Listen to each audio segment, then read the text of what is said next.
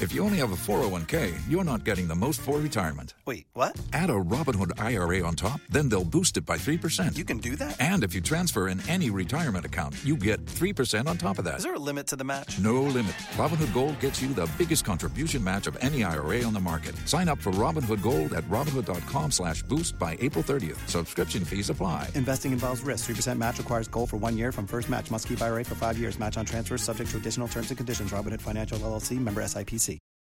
This podcast episode is brought to you by Coors Light. These days, everything is go, go, go. It's nonstop hustle all the time. Work, friends, family expect you to be on 24/7. Well, sometimes you just need to reach for a Coors Light because it's made to chill. Coors Light is cold lagered, cold filtered, and cold packaged. It's as crisp and refreshing as the Colorado Rockies. It is literally made to chill. Coors Light is the one I choose when I need to unwind. So when you want to hit reset, reach for the beer that's made to chill. Get Coors Light in the new look delivered straight to your door with Drizzly or Instacart. Celebrate responsibly. Coors Brewing Company, Golden, Colorado. When I spit bars in a rave, man, I go hard like Santan. Hey everyone, before we get into today's pod, I want to tell you about Blue Wire Hustle, a brand new program where you can host your very own podcast here at Blue Wire. Hustle was created to give everyone the opportunity to take your podcast to the next level. Or if you want to host a podcast and just don't know where to start, Hustle is the perfect place for you. As part of the program, you'll receive personal cover art, Q&As with Blue Wire's top podcasters, access to our community Discord, and an e-learning course full of tips and tricks. And on top of that, we'll get your show pushed out to Apple, Spotify, Google, Stitcher, and all other listening platforms. And the best part is you can get all of this for only $15 a month, the same rate as any other hosting site will charge you just for the initial setup. So whether you're starting from scratch or have an existing show that you want to grow, Hustle is an open door to leveling up your sports experience. Acceptance into the program is limited, so get your application in today. To apply, go to bwhustle.com/join. Check out the description box for this episode to find out more, but that's bwhustle.com/join. When I spit bars in a rave, man, I go hard like Santan. Sissoko finally waited. Eriksson low, great ball into the middle. What a save by Heaton.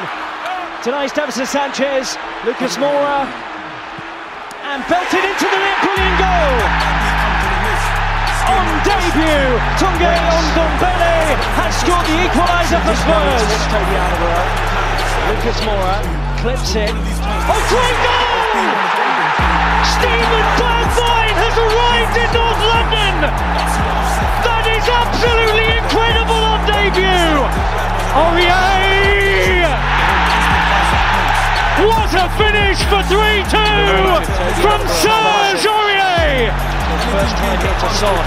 Kane, good area for Spurs, and Kane's not afraid to shoot. Wow, what a goal, Harry Kane! That is exceptional. Lamela, who will try and place it. Wonderfully taken by Eric Lamela. Never afraid to take on a shot, and with good reason. Terror in the Burnley back line when Son breaks forward. Oh wow, what a run! Heung-min Son from inside his own half has scored one of the best goals of his Spurs career. Hello and welcome to another episode of Touchline Hotspur. We're a little bit delayed. So with that, I'll introduce our first panelist today. So we've got Tobes. How you doing, brother? You're on mute, man. my net is struggling. Sorry. I'm literally yeah. sorry. Better be worth it, brother. It better be worth it. Sorry. For another one of our regulars, we've got Ohio. How's it going with the white do-rag today? Yeah, man. I was gonna go for one of the velvet ones, but it wasn't quite agreeing with me. So I've gone white. Small color coordination. You know the vibes. On brand. We've got a new addition to the Touchline Hotspur family. You may have seen him from the 2 reaction videos that he's done. So, Dave, how are you, my brother? I'm good. Just, I'm glad to have finally got that win after my debut loss for the West Ham team, But here we are, all good to be part of the family. Fantastic. And last but not least, we have a special guest from Outsiders Footy and the Anfield Talk. we have Naz. How are you, man? I'm good, man. I'm good. Thank you for having me on, man. Appreciate it. It's a pleasure. We'll get into why Naz is here over the course of the pod. But as some housekeeping, so first and foremost, follow us on all the socials. So at Spurs_touchline. That's on Instagram and on Twitter. Outside of that, we'll get into the week's football surrounding Spurs. We'll start off with West Ham review. So their cup final, as was highlighted during Logan Salmer's appearance, we lost 2-1. A bit of a travesty of a performance, I'd say. Dave, what was your take on the game? I know, obviously, you did your match review. Yeah. Man, it's a weird one. You know, when you talk about game of two halves, I think that's the best way. I think the first 5-10 minutes, you know, obviously the guys weren't really switched on. I think for me, when I saw that lineup, like I said in the video, I knew we weren't keeping a clean sheet. Because I'm seeing Dyer, I'm seeing Sanchez, I'm seeing Antonio, I'm seeing Souček. You know, I've seen a couple of West Ham games over the past few weeks, just, you know, because there's so much football on. And their strengths are, you know, physicality. You know, yeah, they can play a bit, but they like to cross the ball in. They like to put pressure on your back line. And, you know, the way we've been playing over the past few weeks, I just knew we were going to concede. So you get to half-time 1-0, you think, okay, let's see what we can create. But actually going forward, we had a little bit of, you know, a little bit of joy. I think Kane was a bit off. And that surprised me that he didn't tuck away some of his chances. But yeah, then to concede early in the second half, you know, like I said, to try and score 3 goals in 45 minutes against a team, and they've actually been quite good defensively. So yeah, you know, it was good to see Bale get a run out and pick his game up, you know. I saw someone on Twitter say that he's warming up the engine. Yeah, he looked like he needed to warm up he failed the MOT 3 times this season already. But no, it's good to see him. Like I say, you know, he looks like he wants a bit more. He's getting about. He was making things happen. Obviously got the assist for Moura, the smallest player on the pitch, incidentally, to get the header. But yeah, another disappointing and just, you know, it's a weird game when you just see it and go, why? You know, we have enough quality to put teams away if we really just cut out these errors. So yeah, I knew we were going to concede, and you think, right, do we get 2 goals? Can we get 3 goals? But, you know, we only got the 1. So unlucky. We had Wolfsburg, and then now we've got Burnley this weekend, haven't we? Precisely. Yeah, in terms of Bell's impact to the game, Ohio, I'll throw this one to you. Obviously, there was a lot of excitement in the lead up to Bell joining, and then the subsequent disappointment with his early form. How much of an impact do you feel he had on the game, and how much impact do you feel like he can have moving forward, leading into, obviously, his Wolfsburger performance? I think he come on and he looked like, you know, we were making a joke about engine and smoother and that. He did look like he was a little bit more well-oiled. Pause. Resume. I felt like he just gave everyone just a little bit more of a lift when he was coming on. He didn't look like he was trying to do too much this time, because there's been some games where it's like, you're trying to burn, man, but we know you've not got the gas right now. Do you know what I'm saying? You're trying to turn the clock like a bit too hard. Whereas this time it was like he was. I wouldn't say he was taking the safe option, but he was definitely at least trying. Like it definitely looked like he was trying to make stuff happen, and he was more capable than usual. Obviously, you know, pretty good corner for Lucas as well. Even though Lucas is tiny, like he's got hops. He's got hops. He's a jumping bean. He can get up there. He can get up there. Man. I mean, he's got a little vertical going on. But so yeah, like Bale, he looked decent, and obviously we're gonna touch on his Wolfsburger cameo as well. But like going forward, I think like you touched on it, saying when he first signed, there was obviously general hype around the fan base anyway. Like people were forgetting social distancing was a thing just to see man come in the Range Rover, like. But I think what we've at least managed to do, even before he signed, we were like, look, if we do get him, it's not going to be the same Bale. And obviously it's going to take a lot of time for him to like get his conditioning back. So I think not that any of us have played like professional sport per se, but I think people have a general misconception of how long it can actually take to build up your match conditioning if you've not played for a whole year, and then you're adding the Premier League tax on top of that. Do you know what I mean? So it's like I'm not going to say that I expected him to only now start to find the form from February. I would have hoped it came a bit earlier, like we were saying, like maybe like December or something like that. But I've always kind of just had fingers crossed, like as long as he turns up back end of the season, that's going to be the main thing. And we are technically back end of the season now. How many league games is that now? 25. So so we've played 24 if I'm not mistaken, and 25 is there. We're in game week 25, 26. So I will give Naz a quick one. Obviously, Liverpool's season has not turned out so far how they expected. What was the general feeling as a fan? Obviously, retaining a title is very, very difficult in the Premier League. But looking at the field, did you get a little bit worried about Bale, Son, Kane linking up, or was it just like, nah, we'll walk this anyway?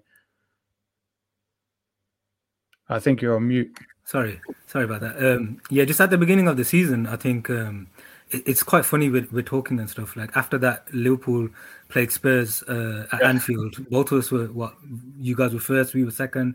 We went top. We're thinking, it might be between us. And look at us now. It's like, you know what I mean?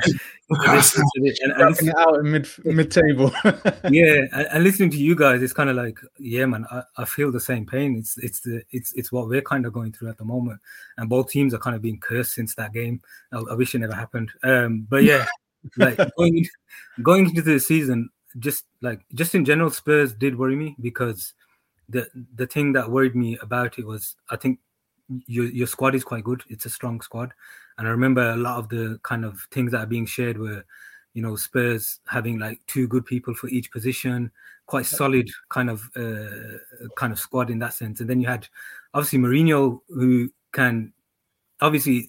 he's had a rough few years, but we know what Mourinho can do as well. And that's what Spurs wanted out of him, is to take him to that kind of, I guess, next level in that sense, just changing the mindset a little bit in that sense, even though it feels like his kind of coaching methods are maybe outdated, or he needs a specific environment in order to succeed in that sense. And then when Bale signed, you're thinking, the potential of Kane, Son, and then adding Bale into that mix.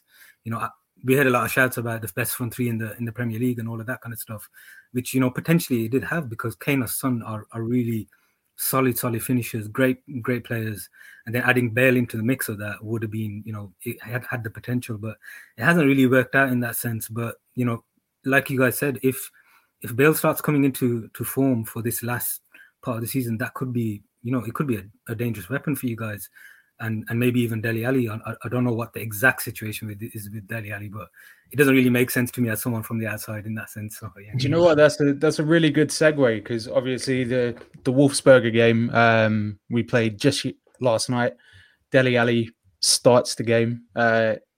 One of maybe about 3 or 4 starts this season, and he had a superb game. I mean, we won the game 4-0, 8-1 on aggregate. Dele Alli probably put in a vintage Dele performance. I'll throw this one to you, Dave. Do you feel like Dele should have been getting these opportunities earlier in the season? Obviously, we've spoken quite heavily on squad depth and the sort of position we find ourselves in terms of coaching style and things like that. Do you feel like he should have been a key component to what we were trying to do? To be honest, back in November, I was probably like, yeah, he should be. Like, where is he? Especially when we were trying to shoehorn Ndombele into the 10 role. And, like from a tactics standpoint, he was getting isolated. We weren't really making much happen. But then I kind of thought about it, and I went, you listen to Mourinho's comments and whatnot. And my thing is this: Mourinho's been in English football since 2004? Like, it's nothing new what he expects of his players. So if Mourinho's come in and you're on however much thousands a week and you can't get around the fact that he expects something of you, I think that's a bit lazy for me. And so my kind of opinion on him was like, actually, if he's not doing what Jose wants, then that might be to the detriment of our team. That said, having seen him in the past couple of games, I'm now thinking, and like I said, I think in my review yesterday, I'm seeing him like lead the forward press. You know, he's organising, you know, telling Vinny where to go, telling this person where to go. And I'm like, okay, that's what Mourinho likes to see from you know, those kind of players. That it starts from the front, as he always says. So do I think he should be a shoe-in to start at the weekend? I think him and Bale have a very good shout. I think his goal yesterday was incredible. You know, he started the move and finished it, and the way he finished it, that overhead kick, you know, he's one of maybe 2 or 3 players in our squad who would attempt that. You know, the likes of him, maybe Son, and obviously we know Bale can score an overhead kick. So I think it was good signs. And like I said, his whole performance with the 2 assists that he got, you know, I think it was very strong in that respect. On the 2 assists, obviously one was for Vinicius. We spoke heavily early in the season, even before the season, about the backup striker role. Obviously, I've had to eat a little bit of humble pie, having joked about Vinicius Janssen. He's earning his name back. I won't go as far as to call him Vinny Goal yet. But Vinicius, Ohio, take me through your assessment of his performance and what he could potentially offer us for this late run. I think, sorry, you spazzed a bit on my own, but I assume you asked me about Vinicius' performance, yeah? Cool. Yeah. I think his second half was a lot better than the first half, not just from the goals itself. I think for someone who, even though it's been against lesser opposition, for someone who we've said in the chat for like such a big man has like quite a good first touch, you know, because this new age of Brazilians, they're not really moving Brazilian. You get me? Couple man. But like he had nice first touch. And his hold-up play struggled a little bit in the first half. I don't know if that was frustration or lack of fitness or anything like that. What's it called? And obviously, but even besides that, obviously he did a very, very nice Lamela-esque ball roll round the keeper. I really hope he's not taking lessons from that guy in training. But yeah, no, it was very, very nice, like elite composure around the corner, round the keeper. Very, very unlucky not to get a goal first half and potentially a hat-trick in the whole game. But second half, I don't know if someone just had like, you know, apologies if you can hear anything. You know, them man them bin man that have them little vehicles. They're excited with their vehicles now. So sorry. Was a lot better. His touch looked a lot cleaner. His hold-up play was like a lot stronger. Like he was like bullying the centre backs a little bit. And general whole play was quite good, bringing people into the game. And you know the movement for both goals. Like I do think it's always going to be a hard act following Harry Kane, not just because of his stature as, you know, top 2-3 strikers in the world, but the way Kane plays and the way Vinicius plays are very, very different. Like Kane can hold up the ball, but that's not his primary function for us. You know, Kane can do the fox in the box thing, but that's not his primary function for us. Whereas those seem to be Vinicius's 2 main attributes, which I believe if he gets a run of games, which is always going to be hard to do behind Harry Kane, I think he would, those kind of attributes would flourish a bit more. And it was nice to see him actually like celebrate after a goal. Like I fully understand why he didn't want to celebrate in the first leg. Like he was sick and tired. But yeah, no, it was nice. He did his little Mbappe thing to no fans. And yeah, I do think he can become useful. I'm intrigued. I don't think we'll get it. I'm very intrigued to see what it would be like if Kane was playing off him, just to see what it would look like. But you know, Jose's mentioned that he reckons they can play together. I think it could work. Yeah, Vinicius strikes me as someone who needs someone quite close to him. He's flourished when Lucas Moura has been close to him, and obviously Dele supplying him yesterday was deadly. So it was a good performance. I don't put too much stock in it because it is against Wolfsburger King, so it's got to be a caveat. But we move. You guys did touch on Bale and Dele potentially staking a claim for the Premier League. Who loses their space in that situation? Because we've not been in the finest of form anyway. So me personally, I feel like everyone could get the bench. How do you guys see it? I think I'll do a quick what I think it should be, and then Dave, you can take. But a couple of people have said, you know what, just if you just play the best players, it will sort itself out, because there's been this whole thing about over the years, like, can Jose actually coach like attacking patterns outside the counter?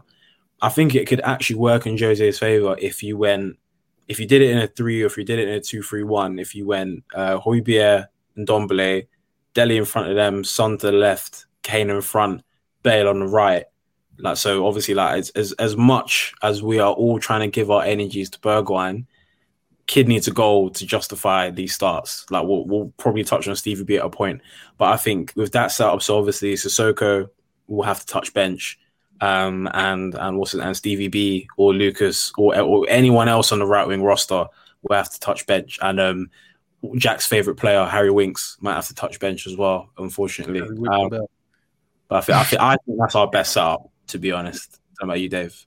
Yeah, I totally agree. Apart from the fact about Winks on the bench, I think Winks should just carry the bags. Yes! I can't stand the guy. I'm going to mute this brother. I can't do it. I'm done. Like, I was done at the Champions League final when I watched him play against Liverpool's low mid block that they did, and he had no ideas. And I think from then I've just been kind of whatever. But yeah, Højbjerg and Ndombele. The thing is with Bale and Ali, if you notice Dele, how he played yesterday, he's drifting a lot. And I actually think Bale, he's not going to gas guys anymore. So if he moves into that central position, you can create some nice patterns of him, Dele and Ndombele, and then obviously we're just slipping Kane in. And also, what I like about having Bale on the pitch is we finally have someone who I kind of sit up when they go to take a set piece. Because all this Harry Kane on free kicks, Eric Dyer on free kicks, Son on corners, I'm not impressed. So to actually see a player on the pitch where you think, he's actually got a bit of talent in that kind of function. And against a team like Burnley, that could work. It'll be quite interesting if we won the game on a set piece against a team like Burnley. But I think that's our best option. So yeah, I agree with Ahayo. Sissoko, don't want to see you in the starting lineup. Bergwijn, I love the guy and I'm a massive fan of his, but I'll give you 30 minutes. I'll give you 30 because, yeah, we can't take that risk. Do you know what I mean? And yeah, I think the back four, we'll see what happens in it. Like I said, the back four is becoming a running joke, similar to the boys up at Merseyside. Yeah. I think you guys' whole season has pretty much been derailed by injuries at the back. So slightly different conversation than what we have. We just have bad personnel. What do you? I'm interested to know because we have quite a good Liverpool contingent here at Touchline. The Coppen boys haven't been impressed with Thiago, and obviously the defensive issues sort of right themselves. I guess my question would be: A, how do you feel Thiago has assimilated to life in Merseyside? And then the second one would be, what's the remedy to that defense? Yeah, if there was a remedy to the defense at the moment, then if it was an easy thing to kind of fix, I think it would have already been fixed by now because, we've got Klopp, who's the manager, who's probably one of the best managers in the world. In terms of the issues that we're having in defense, I guess there's a few things. I mean, obviously the injuries are an issue. The injury, you can't really go past it. I don't think there's ever been a point where you've had a team that's lost so many players for the majority of the season as Liverpool have. But then with that, it's kind of like you have to deal with it, isn't it? You have to kind of, either way, the show goes on and you kind of have to deal with it. The issue at Liverpool is it feels like it's, the problems that we're having, they're not kind of getting, there's no solutions to them at the moment. But also the problem is that we're having midfielders that are playing in defence, and then even though midfielders are getting injured, that's affecting the midfield. With the Liverpool teams, if you got the midfield, it's the function of the whole team, it's the engine, and you're taking players out of that and you're bringing them back in. And obviously with midfielders as well playing in defence, they're thinking like midfielders, so that's causing an issue. And then you can say why isn't he playing defenders at the back? But then there's another aspect of that, as in you're playing inexperienced defenders, players that we've only just got Kabak in, all of that kind of stuff. But that's a separate issue as well, because there's another issue in there. It's Like, why wasn't there experienced defenders that came in on the 1st of January? If you were a serious club, that would have happened. And that's why I agree. Yeah. That would have annoyed me. Yeah.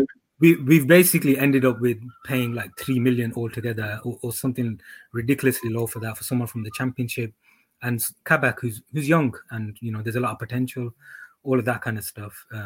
So yeah, that's just adding up. Henderson's out now. It looks like it could potentially be for the rest of the season.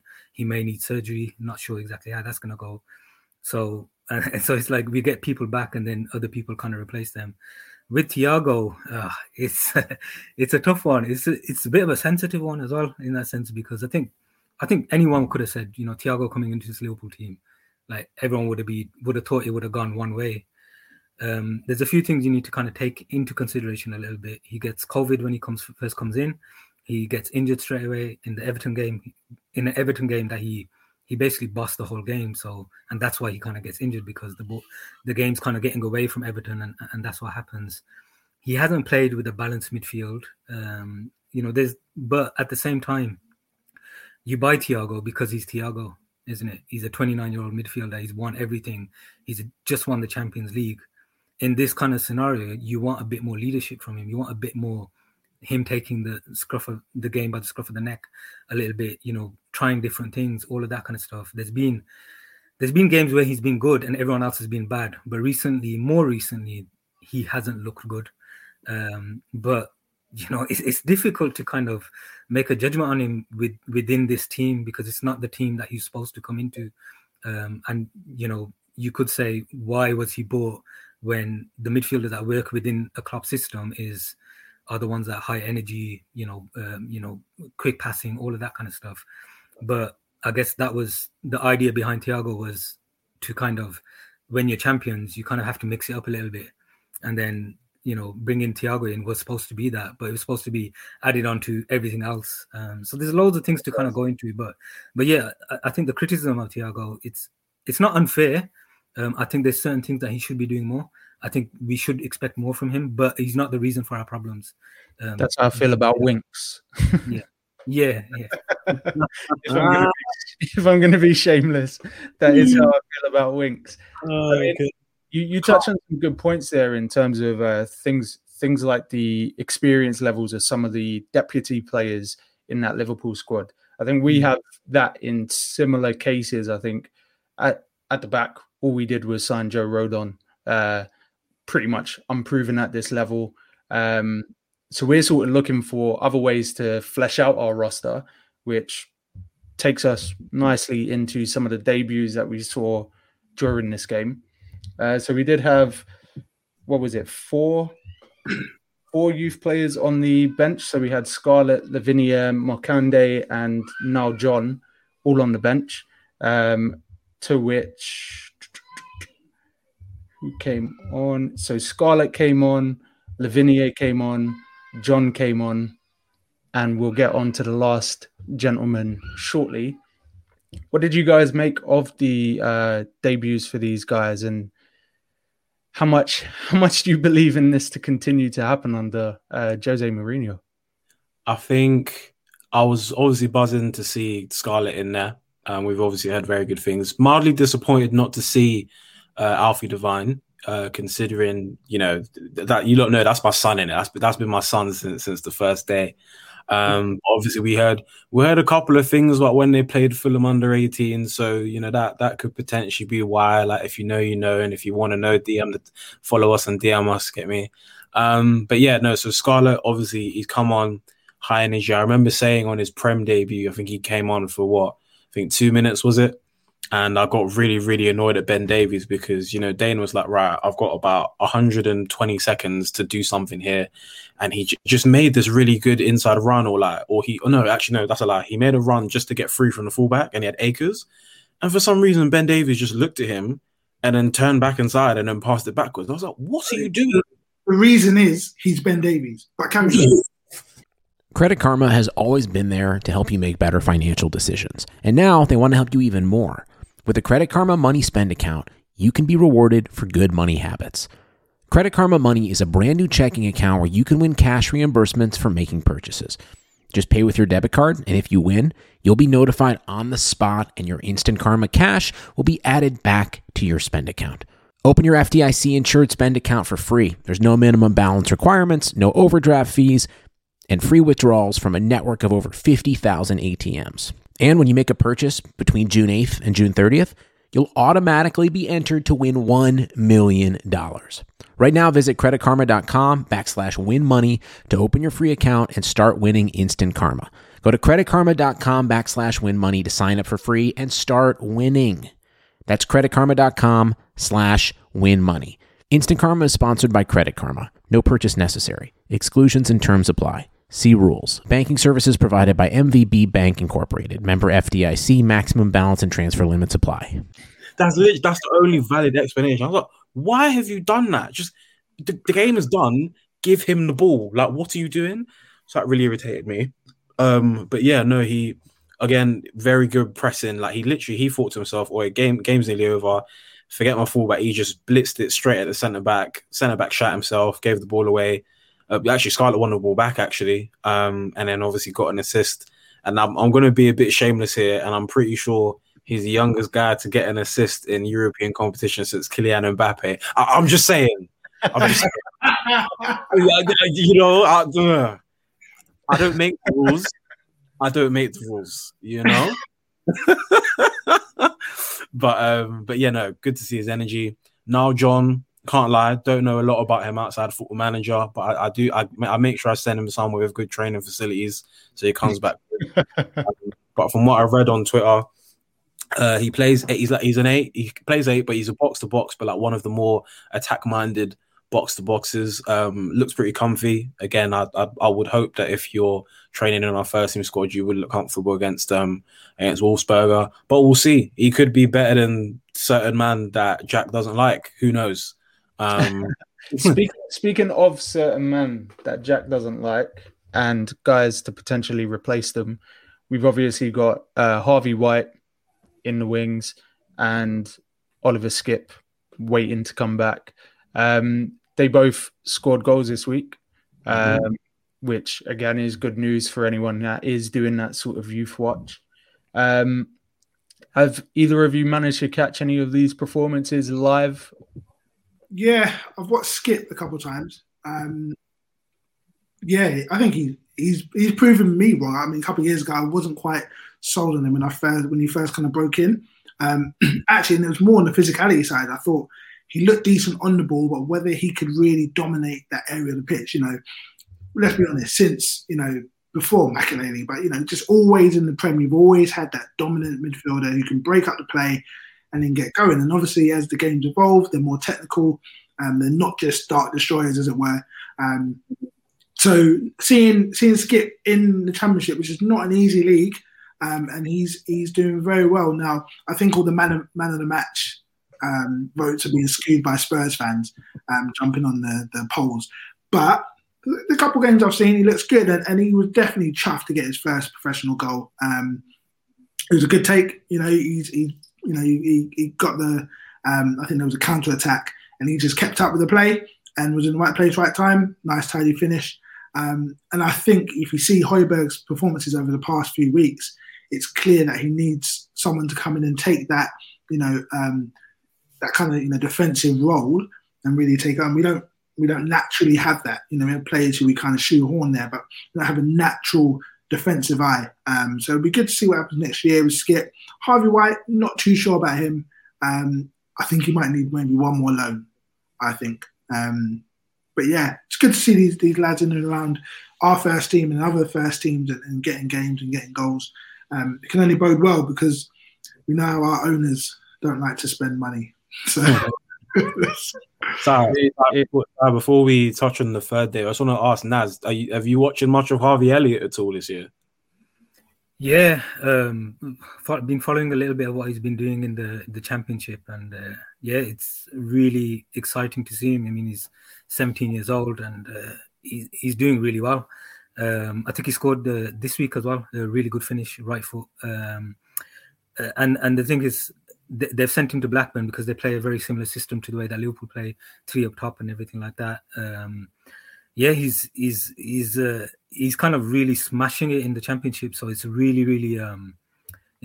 kind of positive for us in that sense. I mean, I don't know whether they're gonna loan him out next year, but I'd be happy if he was in our squad next year and kind of just, you know, getting that experience of being around the first team and stuff. And it looks like if we don't get Champions League, we ain't gonna have no budget, so we might as well just kind of invest in the youth. And he's looking really good. He's looking really good.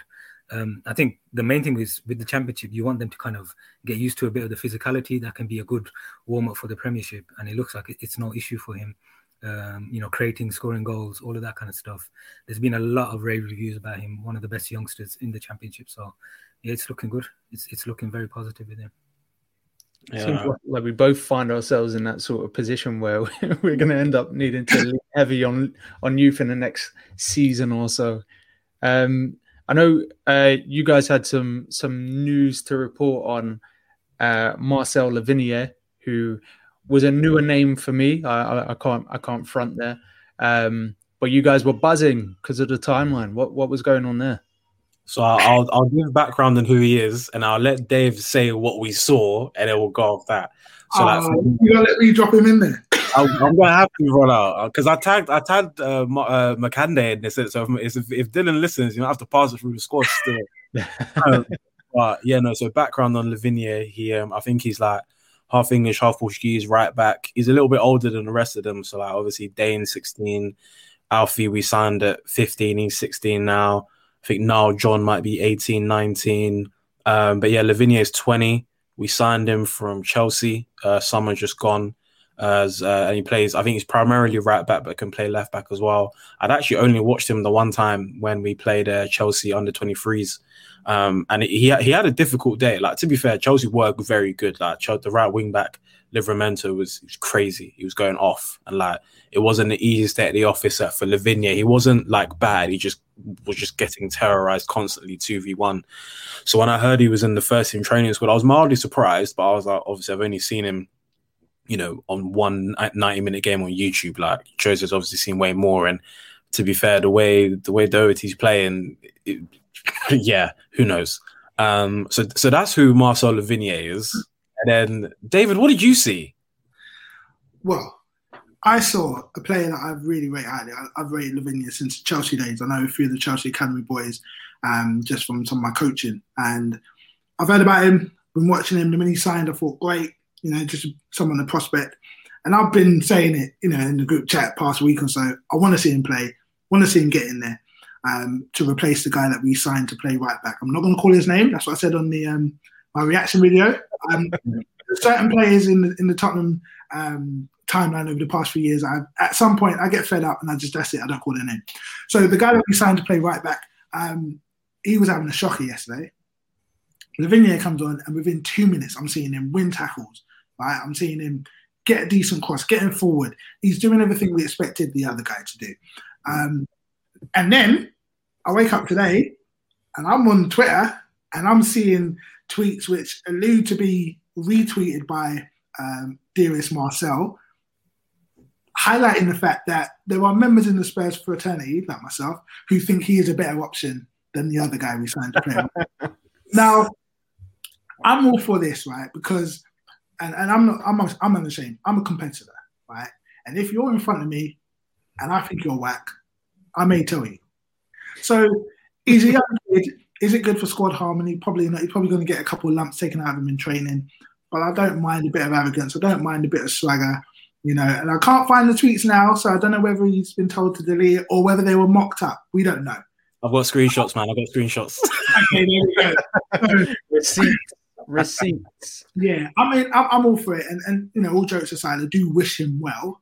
And it's always good to have a young player come through with a bit of, you know, Tanganga reminds me of that, just without the arrogance.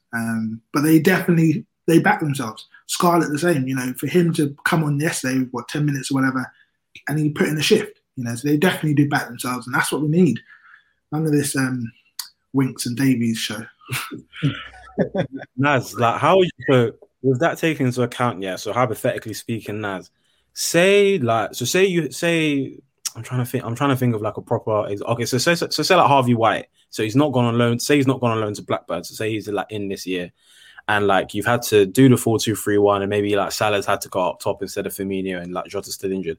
Say Harvey White has like a good little cameo, and Liverpool fans start at him saying, "Oh, you're better than Origi. Oh, you're better than Shaqiri." Yeah, say you're better than Shaqiri, and he starts liking all these tweets. What would be your opinion on that? So if Harvey Elliott basically likes some tweets about him being better than Shaqiri, yeah. You know what? Like, I know how the Liverpool fan base will take this right now because they hate Shaqiri at the moment. They hate Origi at the moment because they're not really performing. So if they saw that, they'd be like, yeah, go for it. Like, you know what I mean? So if they're doing that. But, I mean, for him, like, if it was him, I don't know. I'd be like, I don't think you should do that kind of thing on social media. It's a bit rough. On one side of it, you're kind of like, you know, you don't want that kind of thing to spill over onto social media. On the other side of it, you like the fact that the player is kind of a young player, has got that kind of not arrogance, but that confidence in themselves and stuff. Because that's what you want. You don't want, like, the thing is, like, when Jota came in and stuff, the thing that I've said about him is, like, he never saw the front three and thought, you know what, I can't break them up. He came in and he said, you know what, I'm going to outshine you guys. I'm going to play better than you guys. And when he was playing better than them guys. And that was good because that's what you want when you want to take your team to the next level. So if your youngsters are thinking, you know what, I can do better than these guys, though you want them to think that to a certain degree, but maybe not show it on social media. Maybe in their head they need to kind of show it, but not on social media, because that's like, you know what I mean? It's like a team dynamic kind of thing, and, you know, how you represent yourself, all of that kind of stuff. But he should be thinking inside himself. Otherwise, he's just going to be on the bench all the time. True. Hey, Sai, it's giving me Anthony Edwards vibes, you know. You know what video. You know what video. Yeah, 100%. To keep it in this ballpark, obviously the one man we didn't mention who could have made his debut was Dylan Markande. Obviously, getting onto bench and being amongst the first team squad is a triumph into itself when you're a young player coming through the ranks.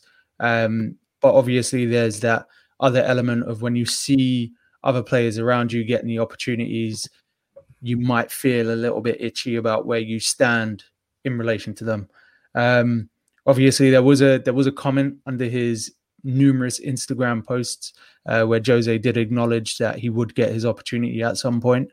But this sparks a bit of a wider debate. Being a player that is of South Asian descent, Ohio is very much our guy who pitches to the rest of the group a lot of articles more around the social aspect of the game, which is right up my alley, and I'm sure everyone else can appreciate too. Which leads us to why we have our guest Naz here with us. He has a fantastic article on Outsiders Footy, which holds the title South Asian Footballers at the Highest Level, No More Misconceptions, which again is a topic that I think everyone here and our listener base especially should be able to relate to. So I want to throw it over to you, Naz. What inspired this article primarily? Yeah, I mean, I think with it, I guess we kind of set up Outsiders Footy, and to be fair, like I need to give some props here because Touchline is a inspiration behind Outsiders Footy, because I feel like it's a platform that lets people talk about football and give their opinions from various different backgrounds. And the thing that we wanted to do was to kind of set up a similar kind of platform, but we wanted to highlight the issue of the lack of representation of South Asians in football and stuff. And that's within, you know, talking about football, giving that platform for people to talk about. So we have our own podcasts and all of that kind of stuff, but at the same time, pushing the conversation about South Asians in football. And even when we started to look into this, you know, we had our own misconceptions because we ran a poll on Twitter, which started the debate and everything like that. And, you know, we had this kind of conception that there's two sides. There is two sides to it, but even some of the conceptions within our community, we have them ourselves. Like some of the things that we think about is, you know, South Asians are not built in the same way, in the right way to be able to play football. There's no dedication from South Asians to actually do what it takes to become a footballer, all of those kind of things. So we delved into it a little bit more, and there's a lot of work that's been done on this. There's a few different researchers that have already done a lot of work in regards to looking into this, the reasons why, the misconceptions, all of that kind of stuff. And we wanted to just shine the light on it. We don't offer any solutions. We can look at things and see how it's trying to be dealt with by the different authorities and different ways. But we don't say that there's some sort of switch you can flick that can fix this issue. But if you look into it, you look at the misconceptions, there's a lot of different kind of aspects that people have or people think about South Asians that kind of leads to them kind of not being able to become footballers within football, and within our communities as well. And there's a lot of different misconceptions that we go through within the article, and we've kind of spoken about the fact that people think that South Asians don't play football, all of that kind of stuff. It's actually South Asians who play the most, like they play football the most out of any other kind of community in the UK. At the moment, you're looking at in 2016 when they did the research on it in terms of how many footballers there are. There's South Asians make 7% of the UK population, but we only make 0.3% of the professional football players world. So that's about 12 footballers out of the 3,700 footballers that are within the professional game. So that representation is it's so far beyond 0.3% to 7%. It's nothing in that sense. So there's a lot of barriers within that, and a lot of those barriers are to do with race, they're to do with all of those kind of things. But then it also comes down to wider issues, social issues, all of that kind of stuff as well. That point is, sorry to interrupt, there was a point that you made, and there's a line that I've got here on my screen which really, really was quite potent. You said there's a lot of battles we are still fighting, including discrimination of South Asian people, as well as sexism, homophobia, transphobia, Islamophobia, and anti-Semitism. Football bodies need to remain focused on spreading opportunities evenly and removing systemic bias. And that to me really resonated. Myself and Ohio have been speaking at length about the unconscious bias within football for a long time. And that has spread to the timeline to one of the more popular Spurs Twitter personalities as well. So this conversation has been in our group chat quite rampantly over the last few weeks. So the fact that this article has come across at this time for me is really quite cool. Because I think it is important for us to have these conversations, and I think a lot of the time people very much isolate their issues as opposed to looking at the wider picture. Obviously, between black minorities and Asian minorities, a lot of the time we actually get lumped together. The BAME sort of acronym doesn't really sit well with me on a personal level. I don't know how anyone else feels, but what I feel it does is it removes a lot of the nuanced issues that we face, and it actually blankets a lot of the systemic problems that are actually there. So for you, obviously, you've touched on it quite eloquently already. I know there was a part in the article where you touched on all of the things that the FA were sort of looking at. Would you like to run us through those for those that aren't aware of it? Yeah, I mean, the FA have like their own kind of inclusion and diversity kind of plan in general, and the thing you could say is that the South Asian representation, it's there like within the plans, but it's difficult talking about this because not difficult talking about it. I guess it's just when you look at there's a lot of legwork that's been put into it in regards to these kind of plans that they have in terms of trying to engage with the South Asian community, because one of the things is that they're saying that South Asians won't be able to kind of get those opportunities because of various different reasons.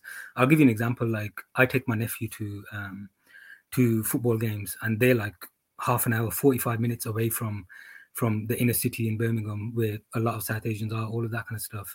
If I was unable to do that, if I wasn't able to afford to go to those kind of areas, that would be very difficult for somebody just because of that kind of socio-economical kind of issue in that regards. But in terms of what the FA have done, they put this South Asian agenda on the agenda in terms of their kind of racial equality and diversity kind of plans. They have this kind of scheme called Bringing Opportunities to Communities, which kind of puts in together in regards to trying to embed Asians into the inclusion to the FA and its people, raising awareness of pathways into football for Asian communities, embedding Asians' inclusions across grassroots football, and developing different kind of opportunities to increase even Asian female participation and these kind of things. So I think I mentioned it within the article that it's on the agenda, but these kind of things, it's so difficult to kind of measure. And the other thing as well is you have to look at, it's not going to happen within a few years. It may take another 15 years to get that 0.3% to even halfway to the point that it needs to be, because of the legwork that needs to be put into it. And the other side that you need to look at is becoming a professional footballer, and you need to make sure that you understand this is hard, it's difficult, it's very, very, very tough, and that needs to be, it needs to be made sure that is kind of remembered. But at the same time, it needs to be the fact that everybody needs to be on a playing field. It needs to be equal in that sense, and that engagement is needed. But the only issue that you have is then when you've got higher ups within the FA that have said certain comments and these kind of things, it makes you lose that kind of hope within it as well. Because if they're saying one of the executives of the FA who recently kind of stepped down, one of the things that he said was, South Asians, they're used to cricket, or they're used to doing other things, being IT departments and all of that kind of stuff.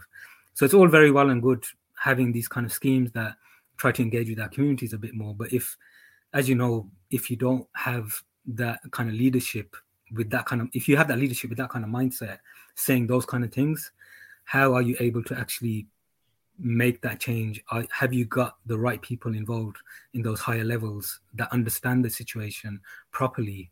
If you don't have that, then you're kind of setting yourself up for failure in that sense. So there's a lot of work to be done, higher up in the grassroots level, all of that kind of stuff, in regards to it. And there's things that we need to do within our communities as well. In that sense, there needs to be a bit of a balance in that regard. But like I said, it's not going to happen overnight. It may be that you get to, if you want to reach, let's say you set a target of, getting from 0.3% of professional footballers being from South Asian heritage to even half of what they're supposed to be, then it could be the case that, that could take another 15 to 20 years, because of the legwork that needs to be done in that regards. We do have a few, South Asians that are coming up now. You got Yandanda at Swansea, you've got Hamza Chowdhury, who's at Leicester. And then there's another side of it as well, which is a lot of these players that are actually coming through are, have different heritages, and there's not many that are actually fully South Asian. And is it the case that there's a imbalance in that regard as well? So there's a lot of different kind of aspects to it. Just quick shout out to Jay in the comments saying that just sack them all. Start again. It's true. Like, just I remember that so clearly when it come on Twitter, because I'm one of them people, like, whenever we see the kick out stuff and the football against racism and the black armbands and all this kind of stuff, and Will Zaha had a fair bit to say about why he's not taking a knee anymore, but that's a separate conversation which isn't as straightforward as whether he should or shouldn't. But like, when you've got the chairman of the FA, the chairman of the FA is saying coloured people and if you check our IT department, there's more Asian people in front of MPs at, I don't know what it stands for, but at DCMS meeting, and he only retracted what he said when one of the MPs was literally basically said in MP verbatim, like, do you want to retract that statement? And then he turned around and was like, and the funny bit was, he goes, if I said that, I apologize. Like, you lot don't care, man. You lot proper don't care. And that's, like you say, it's a work in progress. And like, sometimes, like, obviously, like we're on the ground, you know, we're trying to just make as much noise about it as we can and stuff, and do what we can in our own communities. Like, you know, obviously I've got like my little brother, I'm trying to teach him like some of the sociological side of playing sport in general, because I'm a rugby player in it, and you know, racing rugby is a completely different ball game. You know, I think I've only ever played with / against 3 Asian people. Actually, no, scratch that. That's 5. Like two actually play for the Philippines now, but like there was one Donny. He was from South Asia. It was a rugby league game. Kid was unbelievable. Like he went nuts, cleaned the whole team from first minute to 80th minute, and I was just like, I've never seen another South Asian player since. Do you know what I mean? It's a very nuanced process, and by the end of the day, like, as frustrating as it can be, like we can't stop in it. We can't stop. Yeah, and is, you know, Sam made the point about the racial bias and stuff, and the interesting thing is, in a way, like for footballers and these kind of things, and I touch upon it in the article a little bit, but for South Asians, there's that thing about, you know, there was this misconception about our bodies or our physical states are not good enough for football in that sense, but you know. And this is how you link that. Why is there success within the Black community in that sense?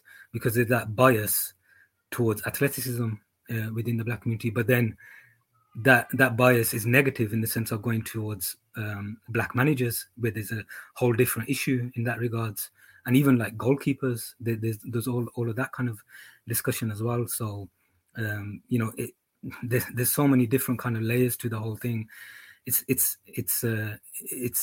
interesting because you talk about the BAME thing. That's where there needs to be a differentiation, because there's different kind of misconceptions or biasness that affects maybe even not positively, I guess, to a positive effect in one way, but then in another way it's negative. So it kind of cancels each other out.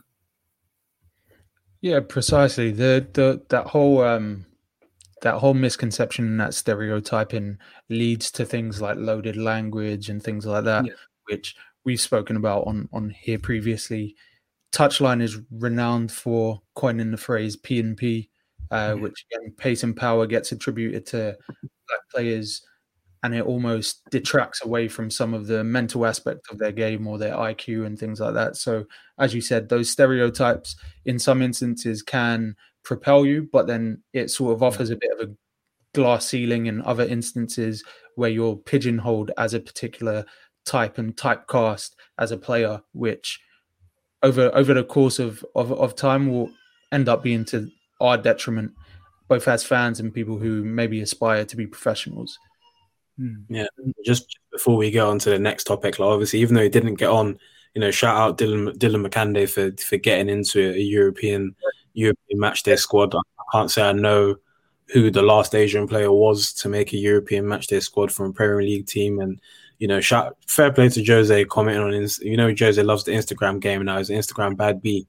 So, yeah, fair play to him for commenting on Makande's post saying that his time was going to come in it. So hopefully it does. Hopefully we get like just another ringer in the next round, so, you know, we can rest the likes of Son and Kane and Ndombele. Like Reguilon was braiding Son's hair on the sideline. Like, do that. Like, rest. Let's get another shit guy. Let's keep resting these man. Play some 15-year-olds if we have to. You played 14-year-olds. I don't care. Like, you know what I'm saying? 100%.